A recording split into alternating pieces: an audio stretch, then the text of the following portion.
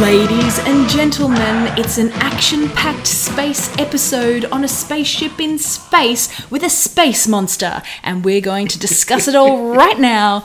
This is Who's Raven On with me, your host. Who am I? I can't believe it's taken me 5 weeks to get to that joke. I'm Natalie Bohensky, and with me as always is my podcasting partner in time and space. I meant to say in crime and space. So that didn't really work out. But if you can go back in your mind and edit that in, yes, my podcasting partner in crime and space, it's very funny. Very funny. Just a very funny joke, well written. Excellent, and well well done. put together. Mm-hmm. Stu, hello. How's your week been? Oh, look, it's been great. Yeah? Wonderful. All the better for watching an episode of Doctor Who. Now, are you saying that sarcastically? Not entirely sarcastically. Well, can I just start off by saying that I haven't read a lot about this episode. No, neither have I. But I saw a couple of Facebook things fling past people going, I was disappointed, and something about, this episode has gotten a bit of hate. But then the most telling thing is when both Dan and Greg from the Smart Enough to Know Better podcast separately messaged me to say that, well, first of all, Greg messaged me. Right. And then later on, Dan messaged me Yes. independently of each other. Right. So Dan is very famous for liking stuff that other people don't like at all. That's right. He tends to have a contrarian view. Disliking popular stuff. So say Absolutely. the Avengers movie, everyone loves it, Dan hates it. Yeah, you sure. know. Not in a deliberate way. It's No, just, no, no, That's he just- the way his tastes run. His and tastes that's fine. seem to run polar opposite to, the majority. It makes it fascinating to talk about Doctor Who, like we did a couple of weeks ago. We did. We'll have to have him on. Yeah. Anyway, so Greg messaged me to say, I saw that a lot of people didn't like this episode, so I messaged Dan to see if he liked it, and right on trend, he liked it. Right on cue, he liked it. And then later on, Dan messaged me to say, Greg messaged me to ask if I liked this episode of Doctor Who because everyone else had hated it, and I did like it. So I knew from that exchange. But did Greg like it? I think what Greg said was it was fine. It was an episode. Not super keen to rewatch it, but Greg and I are basically a hive mind. I don't understand how this happens, but we have where we say Dan is the opposite of everyone. Yeah. Greg and I are almost entirely in lockstep with our taste. It's very spooky. Yes, but yeah, very very similar taste. yeah. It's very so that's how you felt? Yeah, no. So I thought this was such a fascinating episode. Yeah, why? Because all of the ingredients were there for A+ all-time great Doctor Who episode, and it wasn't. And I can't quite put my finger on why, and I think there's no big reason. There's just a lot of little... You don't think it's the cutesy alien versus a malevolent... Can I say... I mean, it wasn't malevolent, but cutesy alien. There is a level of cynical, marketing in that alien. It will absolutely be everywhere come Christmas time. Oh, yeah, I expect fully to buy one. But I or love be that. given I one. love that little thing. Yeah. It's fantastic. I know. What a great little Because as I say in creation. my recap, it's two things. First of all, Nibbler from it's Futurama. Nibbler from Futurama. That's what I was watching the episode and I texted Greg and went, so this whole episode is basically Dr. V Nibbler from Futurama? He's like, I didn't even think of that. Except Nibbler eats breathing things. This thing ate non-breathing things. Yes, exactly. And this thing also doesn't poop out dark matter. Or No, whatever true. it is. It's not useful in that sense. But I said, so it's basically cute but cranky. You can't touch it. Yeah. And it wants to eat all the time. Yeah. So essentially it's a cat, Stu. Absolutely. It's a cat. Yes. They're dealing with a ragey cat. Yeah. And so for me, I was like, well, that's fine. Yeah. That's why the big deal? You've got 4 of the things. Yeah. 3. 3 now. 3, sorry. Yes. 3. Yes. One got adopted Absolutely. earlier this year. I forgot about that. But, still, I've got 3 of them. They only Totally. had 1 to deal with. Just give it some toys to play with. And, That's right. Give it a mouse. Somewhere to poop. It won't eat the mouse. It'll just, Yeah, exactly. But it was a... Now, second question I had... So if you've read my recap this week... It was also... People have compared it a lot to Stitch from Lilo and Stitch. See, I've never seen that. Very Is reminiscent it? of that. Right. Yeah. Sort of a little cute thing that's actually like a super weapon. Right. Yeah, it's very similar. Well, I... in this week's recap, didn't sort of traditionally recap the way I normally do, is I just basically was left after the episode going, but why? But why? And I didn't feel like there was enough to really kind of get chunky into, because the team TARDIS didn't really do a huge amount. No. So I didn't feel necessary to kind of go, and then this happened, then this. So I just went, I'll just ask all these questions that That's I it. have and see if anybody else asked the same Yeah, questions. absolutely. And so the one of the main ones for me was like, was it called the Perting? The Petang? It's literally called Petang? The Peting. It's Peting. called P-T-I-N-G. Peting. I did not get that. No, I That only was got one it. of- I only got it when reading about on the internet later. It was Ah. like everyone's like peting, peting, peting. I'm like, okay, well, either they're being very onomatopoeic about like some Yes. weird like gunfight, or that's what it's called. Well, Yes.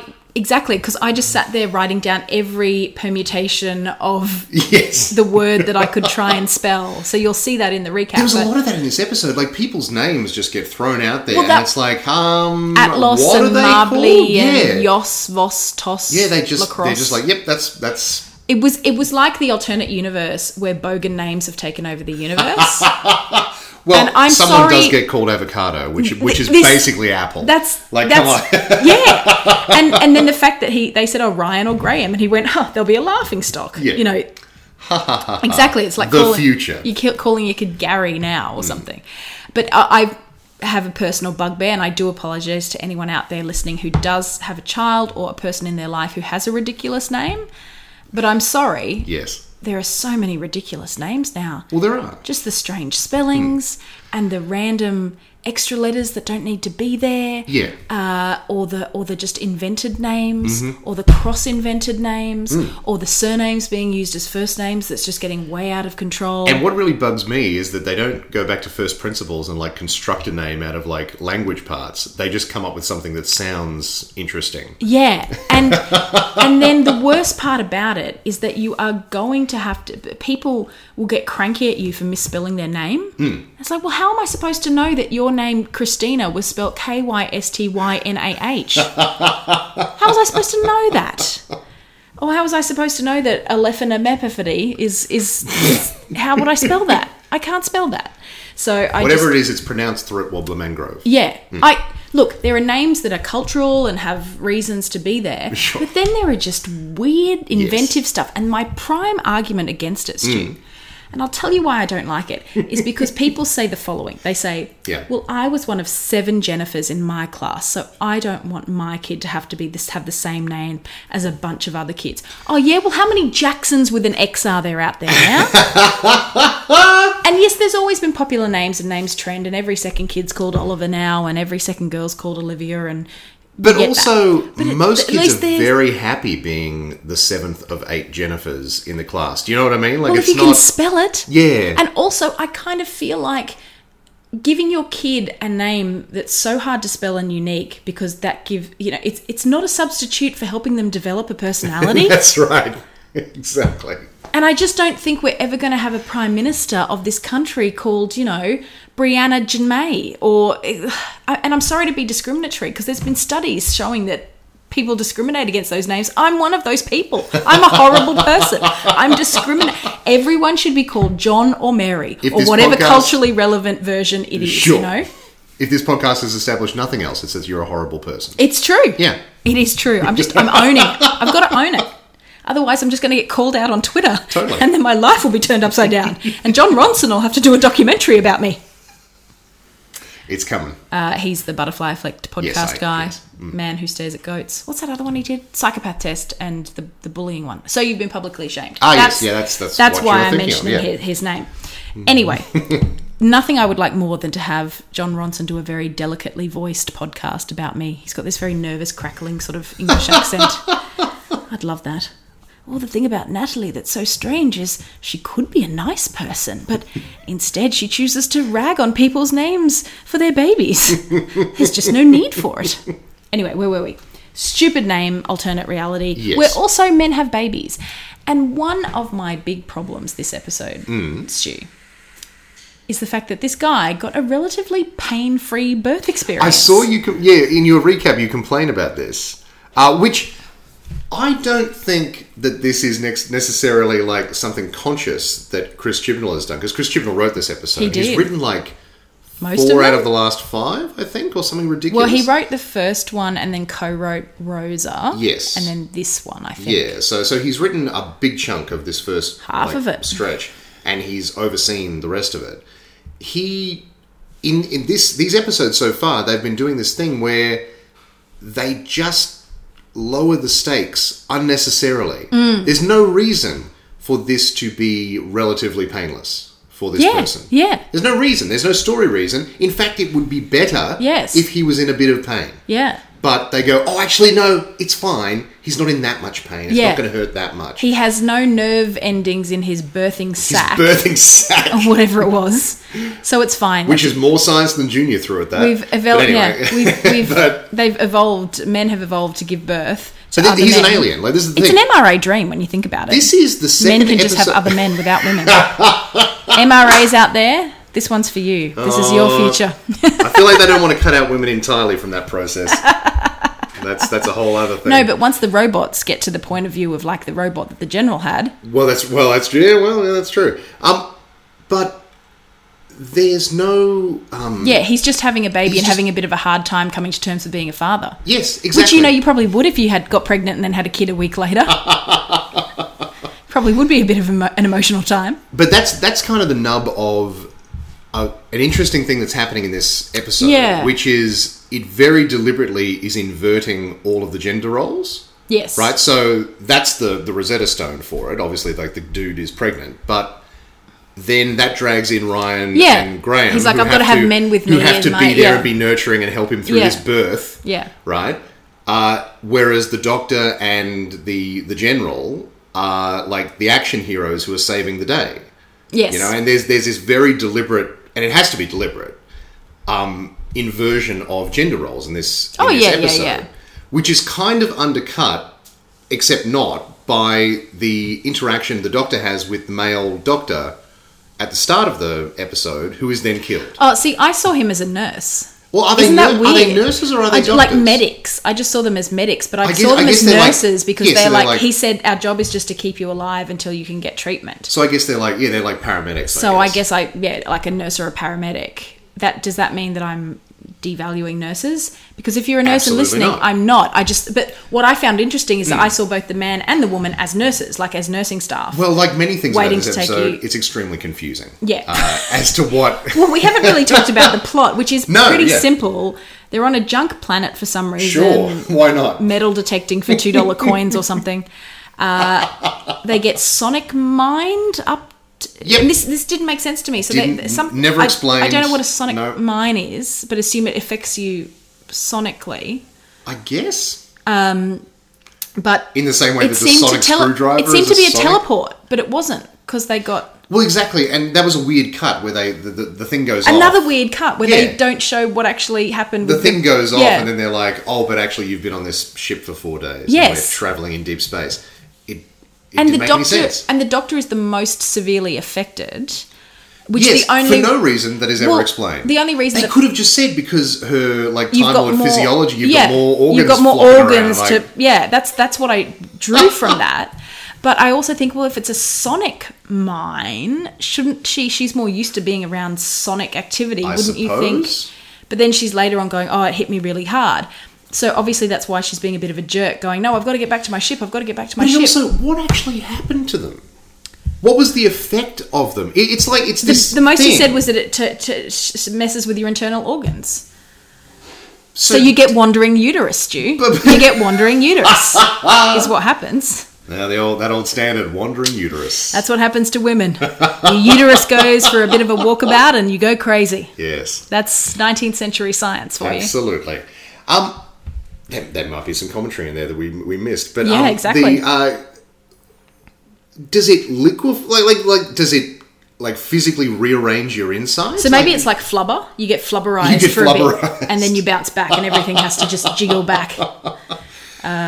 I get it. It's a MacGuffin, but it's one of those things. It's about frustratingly. It's very vague in a way that the show hasn't really been vague up until this point, I think. Yeah. Because the show's been brutally, efficient. Maybe they had her waking up last, because remember in the second episode, when they turned up in space, they got, sucked out, rescued in space. And the Doctor was up first. Yeah, the Doctor was up first. So maybe it's to sort of show that she's not always... Or she's not always... Well, there was definitely a lot of undercutting of the Doctor in that initial sort of sequence, to the point where she has to sort of accept that this, she's on autopilot basically, going, okay, I've got to get back to the TARDIS, I've got to get this, I've got to do this. Yeah. And the guy's like, no, you're not helping right now. And you don't know where you are. You don't know We're where you trying to are. tell you Yeah. that you're not on a ship. That's it. Like, or in a base. You're on a ship. The thing is, though, to me, that looked exactly like a ship. Like, that wasn't... I was like, why is she confused? It's clearly a spaceship. It's clearly a spaceship. I don't know why I thought that, but I guess it's just years of conditioning of what spaceships look like on TV. Well, that's right. And it's a very well-designed spaceship. Like, I thought it looked really good. I would have thought a hospital would just have more things. Yes, exactly. It looked like a vessel. Yeah. Like, it didn't look like a building. Yeah. And... They had too many corridors, too many winding corridors. Well, that's Doctor Who. Yeah, that is true. But yeah, like it's the IKEA of TV shows. Exactly, yeah. Just corridor after corridor. And wobbly props. That's it. Although not wobbly props. This looked great. This looked really, really good. Yes, I thought the production design on this episode was fantastic. It was amazing. And the little pating, like, genuinely looked pretty good. Like, it could have looked really bad. Yes, it could have looked like the Slovene. Well, it could have even looked like the adipose, like back. Oh, in the adipose. Day, They were cute. Well, they were cute. If someone can come up with that actual weight loss system, please. I'd Where take the your fat risk. literally just walks away. That would be amazing. If someone could do that, 21 days, 21 kilos, I'd be on board. Yeah. Please. Very happy to risk potentially being, what were they, like liquefied or something? I think people just eventually Yeah, they all turned into adipose. Yeah. I'll risk it. It's worth it. That's the level that I'm at. I've tried everything else. So Alien Adipose Babies is it. But like, production design is through the roof this series. Like last week we had amazing looking giant spiders. This week, like, it's pretty good, the pating. Like, it's obviously a CGI thing, but it looks good. And it looks, when it looks scary. Character. It has character, and it looks scary when it needs to look scary, and it looks cute when they obviously wanted it to look cute.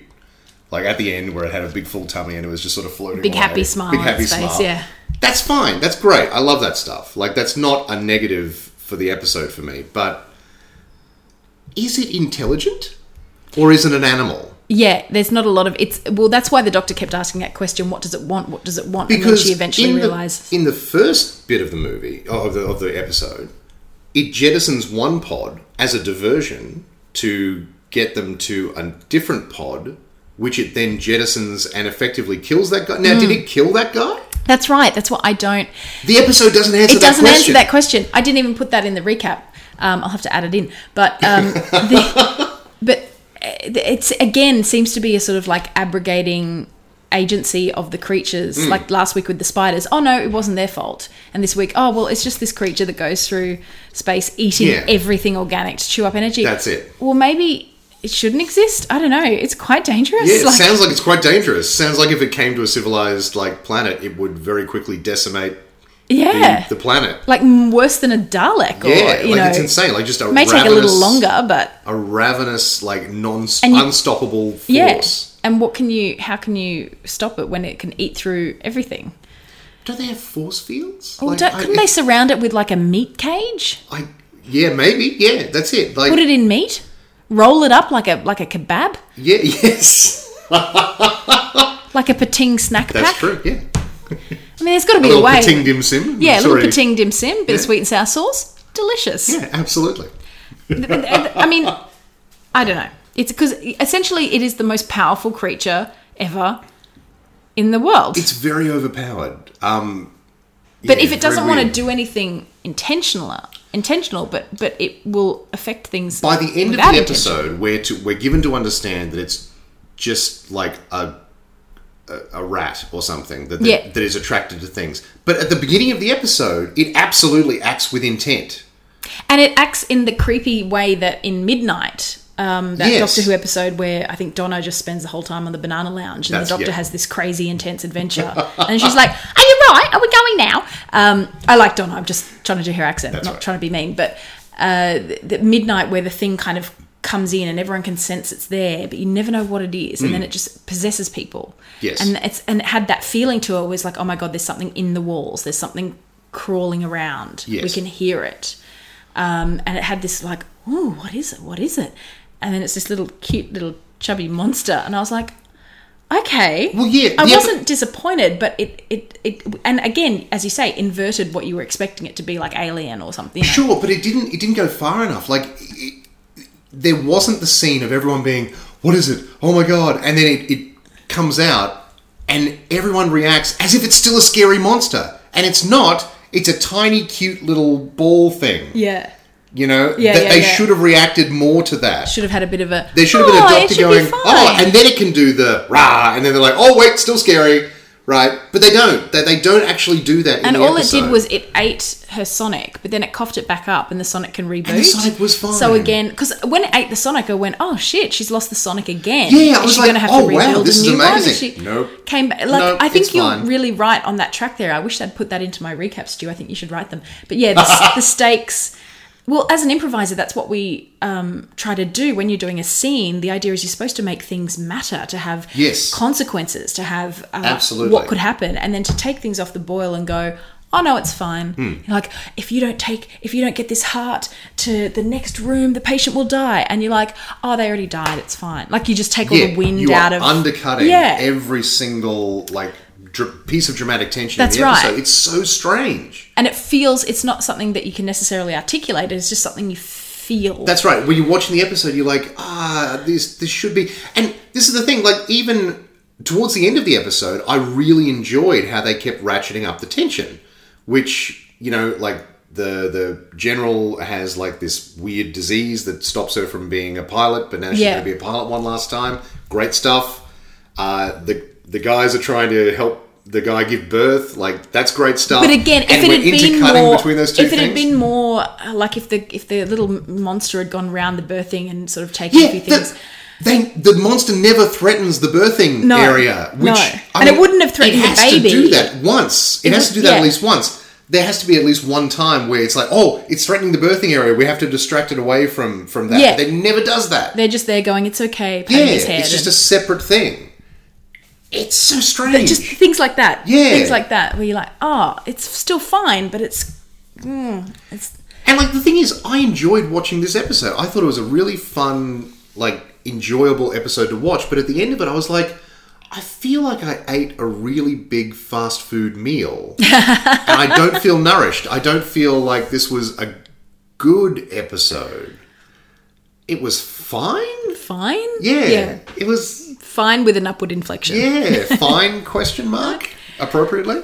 So just to, again, we got distracted again from talking about the plots. The plot is, no, that's all right. The plot is essentially monster jumps on board. We immediately lose one character who, as soon as he said, I've done 37 tours, don't worry, I've got this. And I was like, oh, you're dead, unfortunately. Dead, son. Yes. And you see the way that the doctor gets people's immediate trust. You see the way that she kind of tries to put herself in the danger instead of other people. Yes. All good stuff. And then Yaz... how this guy is actually putting himself in danger instead, and how that endears him to the doctor. Yes, and I did like that stuff about you're a bad liar. You're a bad liar, yes. Atlos, or whatever his name, Asbestos. And... ASOS. And then Mabley, who was the Scottish nurse, had to kind of step up and show her place. And she had a sort of a suitable amount of grief when she was like, oh God, he's the only one who believed in me. But they didn't have enough of a relationship to really understand. Yeah, we hadn't seen enough of them together. Yeah, I don't necessarily hate that. I don't hate the idea of killing off a character early. No, not at all. But why was his message so... Once he's gone. Yeah. And they never mention him again. And again, this leads into my thing about, is this doctor slightly more complacent about death? But as I say in my recap, is that just me thinking about... Because I don't know, maybe it's just something that I'm feeling. Maybe it's something that's not backed up by evidence, but it's, that... what do you call it when you planted something in your mind that wasn't there? The something effect. It's like when... Inception? No.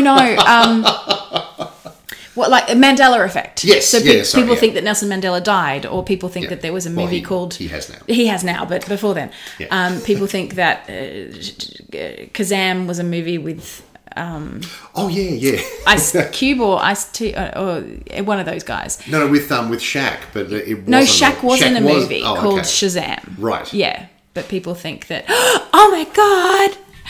guest podcaster. Hey everyone, it's Chloe Giantsbane. Hi Chloe. Oh no, I just made her cry. Hey Chloe.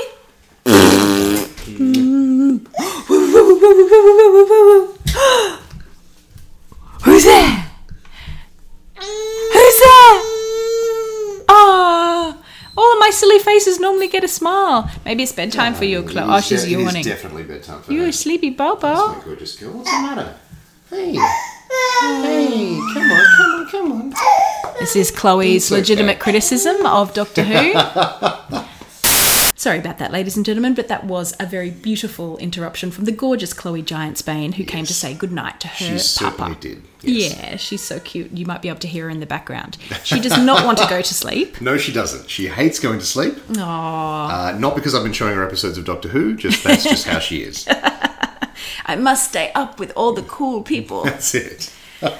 I'm a bit like that at the moment too. I need to get into a better sleep cycle. Maybe I need to just come here and you guys can put me down at night and be like, there. Yeah, we've got a lot of practice. You've got a lot of practice We'll now, give you some yeah. milk and Sing me a little lullaby. rock you to sleep. It's all good. Yeah. Oh, that sounds really nice, actually.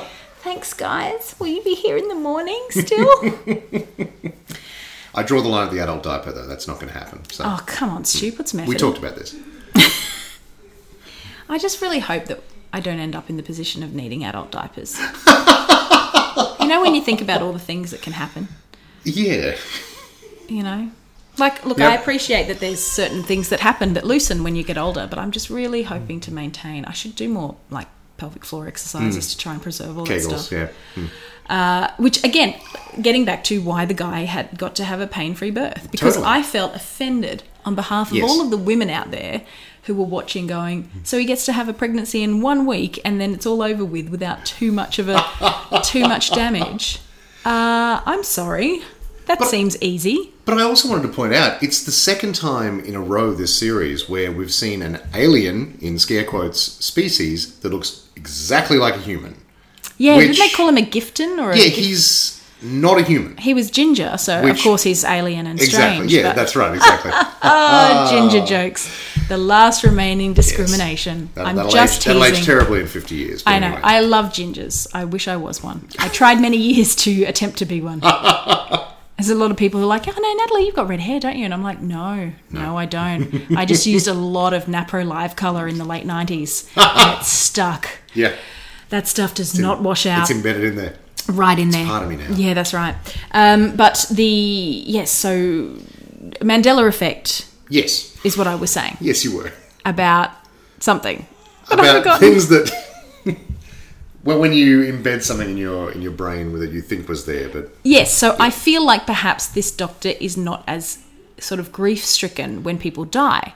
I feel, maybe I'm misremembering, but I just feel like previous doctors had more angst. Maybe I've just seen too many GIFs of doctors like looking sad, doing the rounds, or angry. Yeah, that's true. This doctor just seems to be like, oh, he died, I'm really sorry, but we have to push forward. But then I was thinking about it going, is that me? Am I internalizing messages from the patriarchy that women are supposed to be caring and upset? Am I doing a Madeline McCann parents thing here? Am I doing a Lindy Chamberlain, when it's like, oh, she must have done it because she didn't cry. And it's like, oh, I'm thinking about those messages that I'm internalizing and thinking maybe it is me. Maybe this doctor is just going, look, someone's died. We can't do anything about it. We need to move on.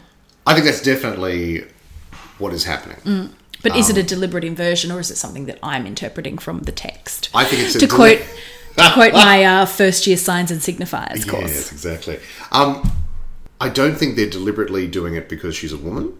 I think they've decided that her doctor is the type of doctor who will be very sad that someone died, but is a no-nonsense, okay, but how do we fix this? That seems to be the characterization. The way that she declared herself in the first episode was like, I'm a traveller. If I can stop and help, I'll help where I can. It's very much this transient, I'm just here to help. I'm just here to help. To me, Just passing through. To me, there feels like there is something there of an arm's length. Yeah. And that's interesting. It's an interesting characterization. I'm not saying it's bad or good. I'm just saying that's what I've been feeling, No, but I totally, don't know yeah, if it's me or if it's something actually there. So I'm interested in other people's opinions. I think you're definitely keying in on something that is in Okay. the show. I think it's deliberate. I think Okay. that's what this Doctor is like. But you're right, because I had a weird moment towards the start when she's sort of facing off against the Assos or whatever his name is. Oh, yeah. There was a weird moment where he's being a bit of a cocky dude hero character, and she kind of backs down, and it makes sense. But in that moment, I was like, "Oh, is she doing that because she's a girl now? Like, I don't. What's that all about? That's weird. Just felt weird." Well, he was doing, I've been trying to tell you need to settle down, but I kind of thought it was But he her. says, "You're not used to people telling you what to do, are you?" Right? And she went, "No, not really." Like, and I'm like, "No, that feels really weird when now the Doctor's a girl." Yeah. That's That is weird. interesting. That's interesting. Yeah. Because it is interesting when you flip stuff. Like I'm, there's a lot more gender bending happening in roles and theatre and stuff like that, which is always fun, always good to explore. But there's this show that does the round in Brisbane that's a really, really good show where they gender flip sort of musical cabaret songs. So they have female performers perform traditionally male songs and vice versa. Yeah. And it's a lot of fun, and it's, sexy and raunchy, and they have lots of very sexy singers and dancers in sexy. Sure. It's very sexy. But the first time I saw it, which was a few years ago, they did the tango from Chicago, the jailhouse tango. Yeah, jailhouse tango, yeah. Yeah. And that's all about these wronged women who've been betrayed by men. Oh, yeah, I just realised what And the that's lyrics gonna are, play out. Yeah, he had it coming. And then they had, like, dudes do it as the end of the first half. And Yikes. it really didn't translate. No, I bet. Well, Yeah, like, for me, I was that's just rough. sitting there going, it's just because they were doing, like, the fist punching in the hands. And so there was all this stuff layered onto it that they didn't mean in any kind of way. No, totally. But I mean, absolutely. Just watching it, I was like, oh, this is a bit, oh dear. And I don't know if they still do that. I haven't seen the show again since, I don't think. Not because of that, but just reasons. I think sometimes the gender flipping works, and sometimes there is a history there. There is a... Well, it provides meaning that isn't there otherwise. Yeah, there's a context. Yeah, absolutely. Yeah, and that you go, oh, okay. And, I read an interesting take about Romeo and Juliet, where a certain company in the UK had a production where Mercutio was a woman. So Romeo is kind of offsider, drug-taking, kind of crazy character, like, let's go do this, yeah. A bit unhinged, that sort of thing, was a woman. And that's all very well and fine, but this reviewer was saying, but the character of Mercutio is a kind of example of, like Romeo, they're 16, 17-year-old young men wanting to show off around town. It's kind of when you look at the text, it's sort of about toxic masculinity, essentially, like absolutely. These jumped up young guys. And so to have a place of woman in there doing that undercuts what that message of those characters, that these guys are just putting ahead, like looking good and looking cool over and carrying out feuds over what's actually going on. So and that's not saying that women can't be jumped up and all this sort of stuff, but no, totally. But when they are, it's a different meaning thing. Yeah, absolutely. So I think that gender flipping is a fun thing to explore, but I think that it can have unintended consequences if you're not really careful about. If, for example, you change the gender of a long-running science fiction main character. Yeah. And something but that's fine. I'm just realizing this second. Is this whole episode a commentary on, like, the Doctor being a woman now? In what sense? Well, everything about this episode is gender flipped. Well, yes, but at the same time, there's kind of equality there as well. Well, exactly, yeah, but yeah, I don't know. It just occurred to me that might have been like a stealth commentary on the Doctor being a woman now, but I don't know how that tracks then. I mean, the with whole rest of the season episode. is a commentary on. Well, sure, yeah. On the Doctor being a woman now. There's no way they could avoid that. No. We can but find meaning in it. They have largely not dealt with it. No, but as you say, there's going to be moments where you go, oh, that seemed a bit strange because she's a woman now. Yeah, that seemed a bit more macho because she's a woman. Whereas if the guy had been equally macho, the Doctor's constantly going up against macho dudes going, put your guns away, which is another reason why it was interesting that the Doctor had a bit of a fangirl moment over General Eve Cicero. Well, that's what I actually really liked that. I liked that there was this character, and you contrast it to like something like Rosa Parks, where we have all of the context for who Rosa Parks is, and the Doctor has a little fangirl moment. Oh, Rosa Parks, love Rosa Parks. It's necessary in the script to illuminate why she's important, why she's heroic, why she matters. But that's right. Like this person is a person like Rosa Parks. Not specifically like what Rosa Parks did, but she's in capital letters, historical character. Yes, true. But she also is a general and a soldier, and traditionally the Doctor tends to be quite wary of soldiers and... the Brigadier. That's what I mean. Apart from the Brigadier, he's still wary of UNIT. Like, remember in all the Tenant UNIT stuff, and Matt Smith is always like, UNIT, no guns, Yeah. So it just seemed a little odd. And then the Doctor was really weirdly coy when she said, I've read about you. Don't you have a chapter in this Book of Celebrants? Is that a thing? Have you ever heard of that before? I haven't heard of that before, no. I was like, I wonder if that's a little bit of Who lore that Chibnall's sort of sprinkling Maybe, in now. but I didn't know if it was celebrants, like wedding celebrants. Like, is the Doctor available to... That's it. Fly you to New Zealand and get hitched? I'm sure if you asked, the Doctor would officiate at your wedding. Exactly. Yeah. Turn up in the something old, something new, something borrowed, something blue. Indeed. As we learned.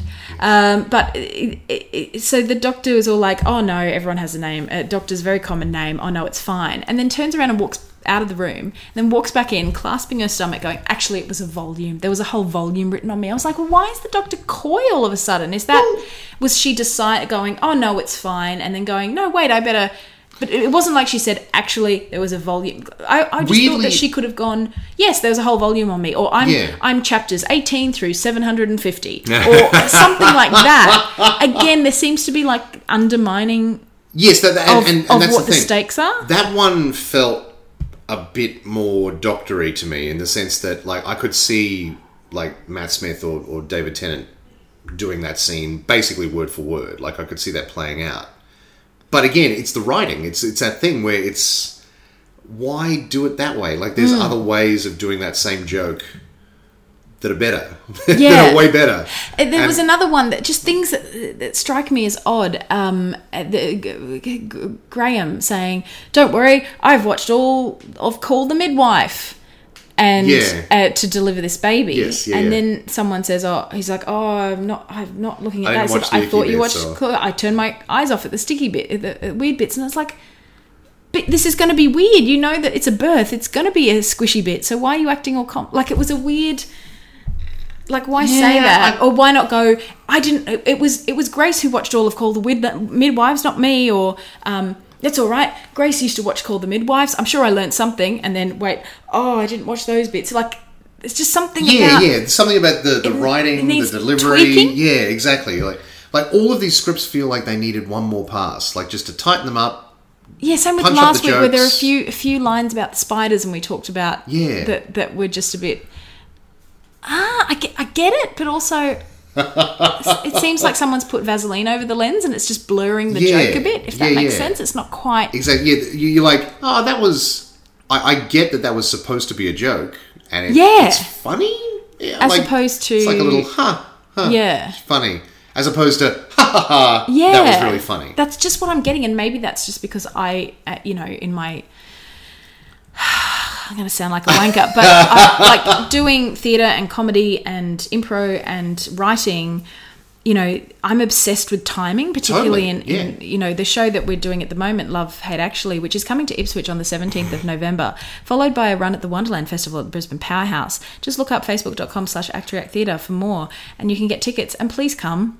Seriously, if you're in Ipswich, or around Ipswich, if you're in Toowoomba, you can drive to Ipswich, it's not that far.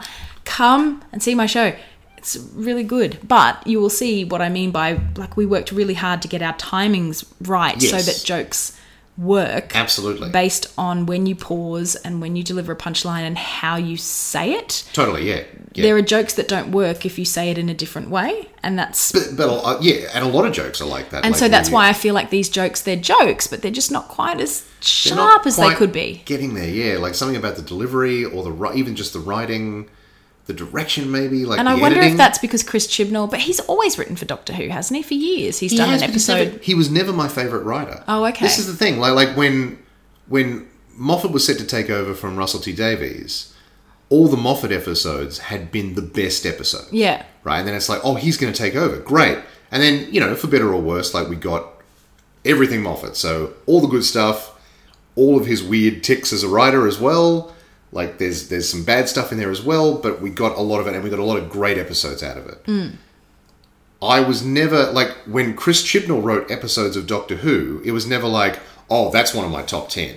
Yeah, I couldn't even tell you one, I think. I think he wrote he wrote Dinosaurs on a Spaceship. Oh, God. Which I had several problems with. Which is insane, because it's such a great premise. And again, we run into this thing where amazing premise... On a spaceship. Like, incredible, like, pretty good cast. Like, everything sort of works about that episode, except there's one or two things that really bug me, including the fact that the Doctor straight up murders a guy at the end of it. He just kills the bad guy at the end of it. That's the one where it was actually the guy whose name escapes me briefly, but who ended up playing the first Doctor. William Hartnell's David Bradley. David Bradley is in that. Walter Frey is in it as the bad guy. That's right. He's the trader. He's like a weird junk trader. Yeah. And at the end, the Doctor rigs it so that the missiles blow him up. Like, that's the Doctor's solution. Well, the Doctor never pretended to be Batman. No, but yes and no. I think there's a fine line there. Like, the Doctor presses a button and missiles fire at the ship. Yeah. Like... Speaking of Batman, can I just mention...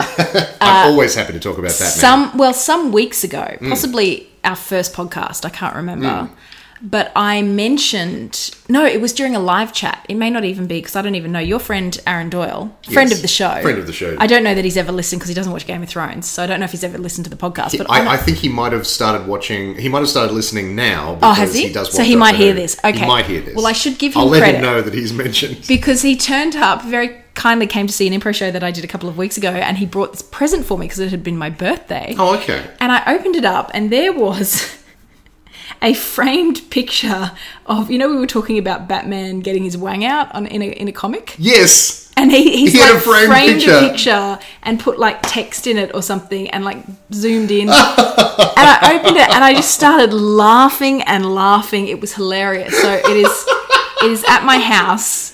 Yeah, you have a framed picture of that panel. Framed picture Excellent. of like the two panels where you can kind of see Batman's wang. Yeah. And that's what Aaron did for me as a birthday present. And it's okay. Yeah. It's totally fine. Yeah, I laughed because he heard me saying that on a live chat or something where we said, that was a I'd live like chat. to get a framed version of Batman's wang, and he made it happen. And now I have to deal with that. Yep. And now you have that in your life. So all I'm saying is, if he's listening, because remember, we need to do the Starfish, Doctor Who and the Attack of the Starfish, or whatever we're doing. So we need to think up another plot element for that, inspired by this week's show. Ah, okay. Is that the conceit that we're doing? Well, that's what we were doing last week, because it was giant spiders. Sure. So we were inspired to have starfish. Absolutely. Okay. From the giant spiders. So we need to come up with something that is related to... Should it be set on a spaceship? Should it be starfish on a spaceship? Maybe. Yeah. Jefferson Starfish. Oh, there it is. Starship. Yes. Starship Jefferson Starfish is the name of the ship. Jefferson Starship Starfish. No, just Jefferson Starfish. That's Jefferson the name. Starfish. So the villain is the Starfish, and his name is Jefferson His Starfish. name is Jefferson Starfish. Yes. And I think I've now said Jefferson Starfish or Starfish so many times it's losing all meaning. You know, when you say words, you can just say hello long enough, and you're like, hello, hello, hello, hello, hello, hello, and you're like, what is this weird sound that I'm making? Right, Jefferson Starfish. I like that. I'm noting that down. Make a note of that. That's going in the... Absolutely. So, Aaron, if you are listening, Doyle, and I don't know, do starfish have wangs? Don't answer that question, because he will produce an image. Sure. And put it on the Facebook page for everyone to see, and then I'll get in trouble from Facebook for posting content, adults content. But yeah, so Jefferson Starfish, so he's going to be the villain. And I don't know, does he eat energy like this one's, or does maybe... maybe they... Yeah, okay. See how it goes. Yep. We'll see how it goes. Yep. We've still got another 5 episodes. Is it 10 episodes? Another 5. Yeah. So we've got halfway through.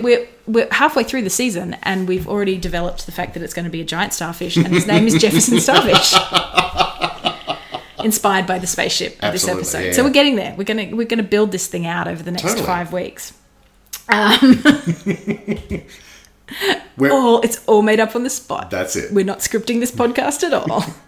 I don't think anyone thinks that. No. You would have to be. Can you imagine?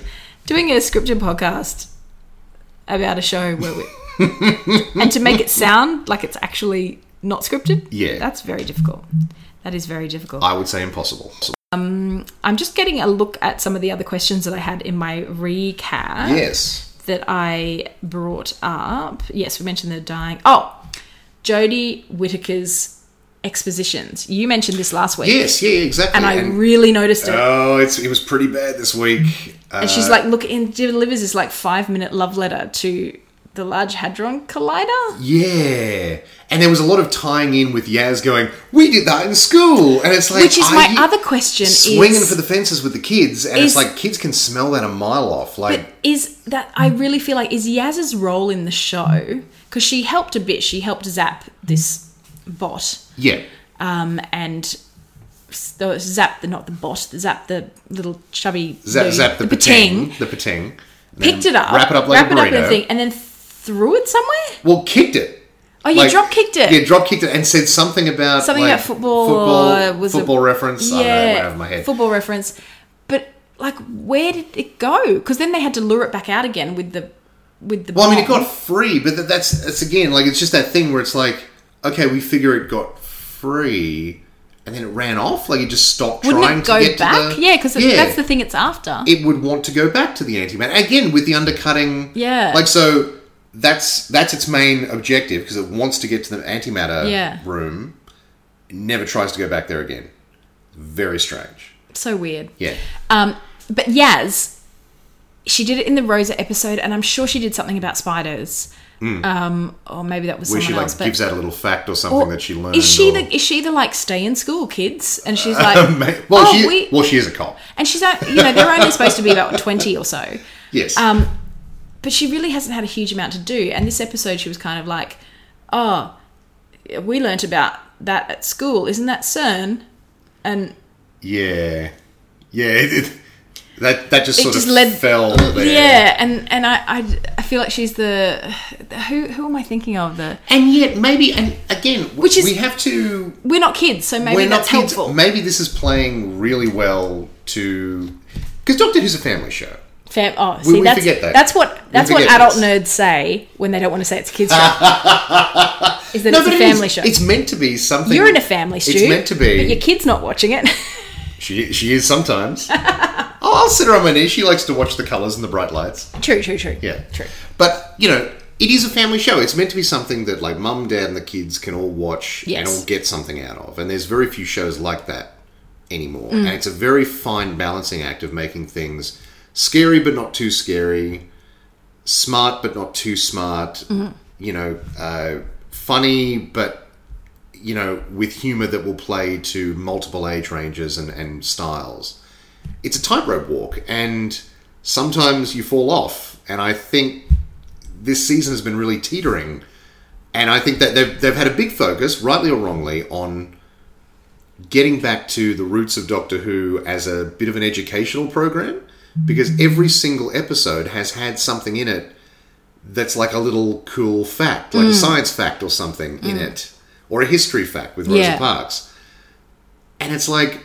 But the way she's delivering them, I see what you mean now when I was looking for it. Absolutely. She has trouble with exposition scenes. Everyone just seems to stand around and let her deliver these. Yeah. And then what I didn't like was, again, with the undercutting, the way that Dirkus... Is that his actual name? That was name? his name, Dirkus. I missed that, but okay. Right. And all I can think of is Team America World Police. Like Durka. And he said, and she's talking up this thing as being an object of beauty and magnificence and showing how Hadron Colliders can be made portable, they can power ships, and it's a thing of beauty. Yeah. And he goes, oh, and this is just a bit of a shit one, really? Like, this is old and shit. And then she goes, but I love it. Physically, or literally, and here, now. It was... That, like I was with it right up until that line. I was well, what those does two that lines. mean? Those 2 lines. I was like, why do you undercut? And she's going, so fantastic. It's like... Look, I'm the kind of person that people will pay me a compliment and then I go, oh, I was really shit, actually. And people go, oh, thanks, I just paid you a compliment, and they throw it back in my face. Like, That's how I felt about that. And I realised how annoying I must be. Because I'm a horrible person. Yes. But she's saying, isn't this great? Is this amazing feat of engineering? And then the engineer goes, oh, it's a bit shit. Like, Yeah, a bit old. But yeah. But again, like, that moment could have been And done. it's and the has been iPhone of CERN. Yes, It's the. yeah. Do you understand? It's an Yes. iPhone. Is everyone on the same page? Is everyone- yeah. We've given you a relatable, It's very relatable. 2018 reference That's to right. explain what's on screen right now. Okay, great. Moving on. Yeah, and that's so weird. It's just this thing where they have to explain everything, except the bits that would actually be really good to be explained, Yes. which they never do. It's very weird. It's very, very strange. But I'm interested too in whether that's a writing thing or whether that's a Jodie Whittaker just never looking very comfortable with them, or I think it's a bit of both. I think it's a bit of both. I think if you had someone who can really sell those scenes, it wouldn't matter that the writing's a bit clunky. They could make it work. I think Jodie Whittaker struggles with exposition scenes, and she's not being given very good ones. So we're just getting these scenes that just kind of clang. They hit with a dull thud, and it kind of like they bring the episode to a stop every time they happen, because you're like, it stops the momentum because we're explaining something now. Okay, good, yep, done. Was great. this what Okay, it was moving like on. during William Hartnell's era? Would he That's just what- sit that's and what I mean, go, yeah. I mean, the Roman Empire lasted from well, they kind of did. 65 BC But that's not what people loved about the show. Like, I don't... If this is a deliberate attempt to ape, like, that aspect of earlier, like, Who, it's a misguided attempt. That's not what people liked about that. It's very strange. Like, there's a reason they did away with the educational aspects of Doctor Who very quickly.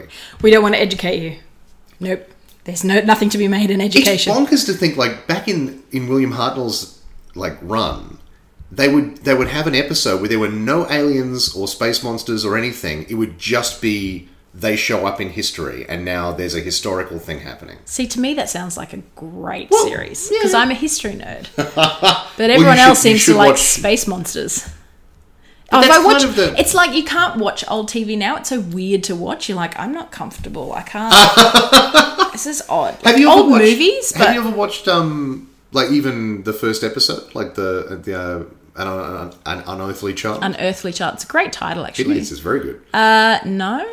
No, I never haven't. have. No. Oh, wow. I really haven't watched a lot of classic Hugh. Classic Hugh. I have watched a lot of classic Hugh Grant, 4 Weddings and a Funeral. Yes, but absolutely. classic Who, not so much. Bits of episodes here and there, but I couldn't tell you, like, I haven't seen those kind of legendary Salute to the Jugger type episodes. Which is a totally different thing. That's not Salute Doctor to Who at the all. Jugger. What am I thinking of? The Wrath of the Shada? The shadows of the Genesis of the Daleks. Genesis of the Daleks, Yeah, that's something one. like that. Yeah, something sure. like that. The regeneration of the Daleks. There's some very good ones and there's some very bad ones. Yeah. Just like the new series. Of course. Yeah. But I have seen the movie with Paul McGann because, as we yes. discussed last week, Crumpet. Yeah.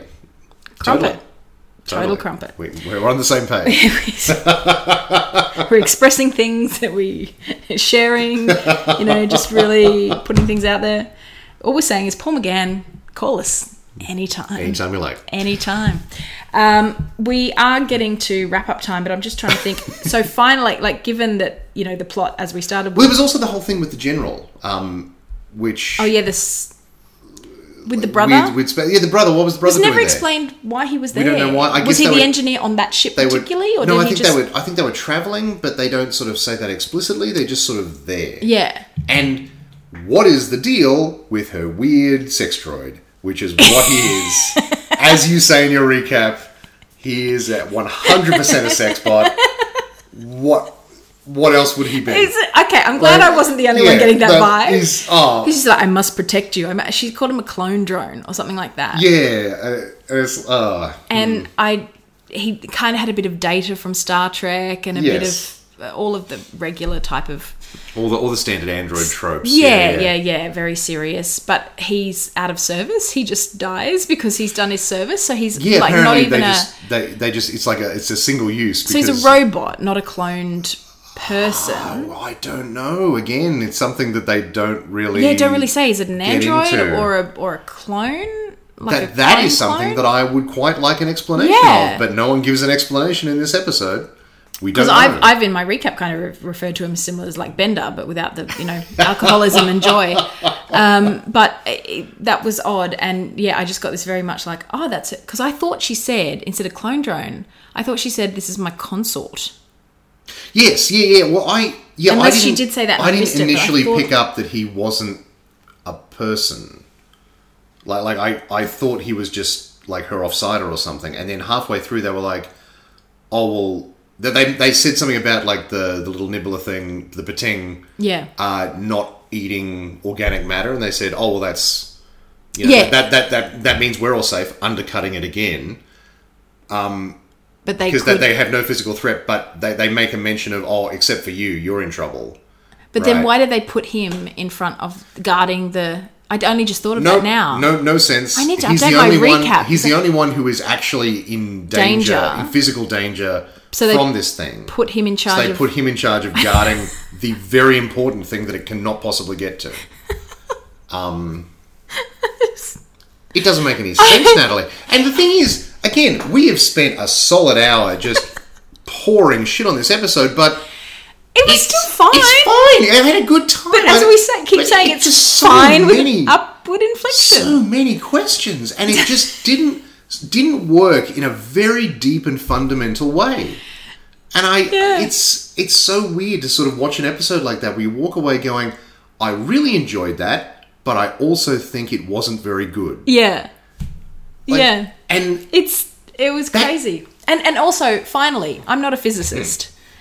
Okay, physicists, if you're listening, call in. That's Greg, essentially, and other physicists. You're very welcome. Can a creature actually have the physiology to absorb an antimatter blast? Look, I'm fine. You're in the don't care. I mean, I thought it was cute. I thought when he had his little smile on his face and he was like, I'm finally happy. Yeah. I've got what I wanted. I thought that resolution was really clever they put it in the Doctor figured out a way to solve both problems at once. Yes. But the execution was completely botched because we knew everything ahead of time going in. There was no tension. We're just waiting for the pating to eat the bomb, and the Doctor and Yaz are making like jokes at each other. Well, I didn't pick up that it was going to eat the bomb. Oh, really? I didn't pick that up initially. Maybe you picked that up earlier than I did. Well, the Doctor says that's what she's going to do. She says it. Like, she says it out loud. I'm pretty sure. I missed that. Unless I'm... I'm misremembering, but I'm pretty sure she explains very thoroughly what she's going to do, and then she does the thing she said she would do. But how does she know it can absorb all that? Well, that's her working theory. Her working theory is that it's after energy, and therefore this bomb has the most energy of anything on the ship. I just didn't think... For some reason, I didn't put it together in my head that it would eat that, though. That's weird, isn't it? I should have put that together, but I didn't. Well, she says, like, it's a trap. It's a trap, and this is a piece of cheese. But I thought it was going to blow up and blow... Like, I thought she was going to put it in the thing, the light pod and blow it up, but shoot it off into space and it would explode in space. That's right. That's what I thought was going. But, of course, if that's antimatter, it would probably suck the ship in with it. Maybe. Who knows? Maybe. Physicists, call in. Call in, physicists. But again, a very clever... interesting way to to resolve the two main threats of the episode. Yeah. It didn't feel clever or interesting. Okay. To me. Now, but do you think it was a conundrum? Because that was one of my other things it's called the Tsuranga conundrum. And it just made me think of some of the other episodes where they've had wacky names for things, and exactly. And Tsuranga was just maybe the name of the ship, exactly. And Tsuranga was the name of the ship, and so it wasn't really. It should have been the Pating conundrum, or But I mean, I get what they're doing. Look, it sounds like a Doctor Who episode, but more than it actually. I thought it sounded like a bit of a silly name, really. Well, after watching the episode, I do think that. Yes. But I was like, oh, the Tsuranga conundrum. I thought it'd be like... Because conundrum to me seems like a puzzle. Because when I was a kid, I remember getting like an Easter egg hunting book called The Easter Egg Conundrum or something. And you had to solve puzzles. So conundrum in my head has always been linked to puzzle solving. And so I get that in this case, it was how do you... When you're on a ship that you cannot... radio for help because they will destroy the ship because Yeah. that's the only thing they can do. So how do you keep yourself alive and get rid of this vital creature? So yes, that is a puzzle. But to me, it was more like the menace or the threat or the problem or the encounter, the Sinanga encounter. Yeah, exactly. I get why they've called it conundrum, but that just feels like a really awkward word to use. Like, it's not. It's a problem or a threat, menace. Menace or. But then I Pating, suppose threat or menace. maybe menace gives away that it's a bad guy, but it's Doctor Who. There's going to be a bad guy. Like The Saranga Menace sounds way more like a Doctor Who episode than the Saranga Conundrum. or the Menace on Saranga or something like that. Yeah, something like that. I don't know. It just. I know it's a small thing. I know it's a small thing. But this it episode just, is a bunch of small things that don't make sense. as is my life. So I shouldn't criticise too much. One thing I did like is that is it the 67th century we're in? Yes. This time, I liked that we went to a time period that we haven't really been to, and the Doctor even says, "Oh, I haven't spent a lot of time in the 67th That's right. century. I must come spend back some here time." and learn how to be a neuropilot. Which I think may be a bit of foreshadowing, Well- to what the Doctor in a similar way that the Doctor in the early run of Davies' run spent a lot of time in the 51st century. I think was a lot of the episodes. There was a lot of that. Satellite 9 and all that was the 51st century, the third great and bountiful human empire and all that sort of thing. So maybe the 67th century will be the Jodie Whittaker's Doctor's go-to time a bit. You'd see some more Apparently it's a humanoid-looking very aliens. good century. Gets a bit middly in the middle. Turns out alright in the end. But that, again, that's the kind of writing that I'm like, why say that? That was very doctory. I like that. I like that a lot, that line. They're so non-committal. All centuries. Have you seen the middle of the 20th century? Well, exactly. You know? I mean, of course, now everything's a bit crap, but... Well, this is the start of the 21st. Start of the 21st. Yeah. It's all starting a bit squiffy. We wish America all the best for their midterm elections that are starting to happen as we record. As we record. We'll see how that works out. You know, all fingers and toes crossed for you, America. Woohoo! Really pulling for Mr. Big 2020. Fun times over there. Yes, absolutely. Even if he is a heartless capitalist bastard. I think that's about it. We kind of... the one thing I was going to say, and I meant to put this in my recap, maybe I'll update it, but the whole neuropilot thing, I haven't seen Pacific Rim, but I was like, isn't this just Pacific Rim with the whole, you have to... You need two people in Pacific Rim. But in the Rim. end, they had to have two because she died. But apparently you need to train for 6 months or something. No, it was 10 years. 10 years. That's why, because the doctor couldn't do it, but then her brother could kind of step in and do it. Her brother's fine? Yeah, apparently that was fine. I suppose he's an engineer and his whole thing was she didn't trust him, but... Yeah. I don't know. It felt a bit... He said it felt a bit Jamie Cersei at the end, where she's like, I never told you I loved you. He said, I love you. And I'm like... I saw that. I feel like you might be... I'm reaching, but it was funny, so I wrote it. Echoes of both sex have permeated through... Oh, and did you see... Let's finish on a Game of Thrones note. Echoes of Boat Sex, which is the name of my new album. We haven't got a song yet for this episode. We haven't got a song. Well, there was Jefferson Starfish. Yes, of course, Jefferson Starfish. We will go out on something Jefferson Starfish. Starship Fish. The Game of Thrones first image from season 8 was released. I haven't seen this. You haven't? No, I've been deliberately being... you'll get a live reaction here if you... a live reaction? I posted on my page, Stu, and you're not following my page. Is that what's happening here, Stu? You're ignoring me. I'm an admin on your page. What are you talking about? I know, that's what I mean. Like, did you block me? Did you go in there and just turn it all off? Yes. So yes, surprised Natalie, you yes. haven't seen I'm this. sorry you had to find out this way. Where is it? Oh, God, Facebook. What did I... I was going to say, there was some Game of Thrones news just recently. Yes. Oh, this. Yeah. Sorry. No, I have seen this. This is the Entertainment Weekly cover. Yeah, that's the first official image from which, it's Jon Snow in a furry cape. It's Jon Snow in a black coat. And cuddling Daenerys in a furry cape. Daenerys in a white coat, which is fine. In her awesome dragon riding habit. But is it just me or is he looking a bit chunkier around the face? Yeah, it happens to the best of us.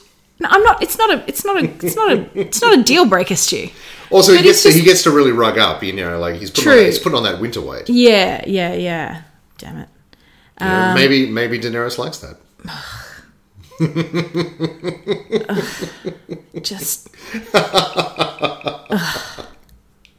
I'm going to have to watch it. I'm going to have to watch all the booty.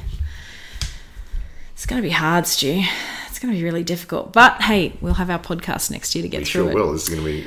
Oh, apparently the first fun. half of 2019. So yeah. Well, I was reading somewhere that apparently if they want to be in Emmys contention next year... Oh, okay. They need to start screening by the 21st of April.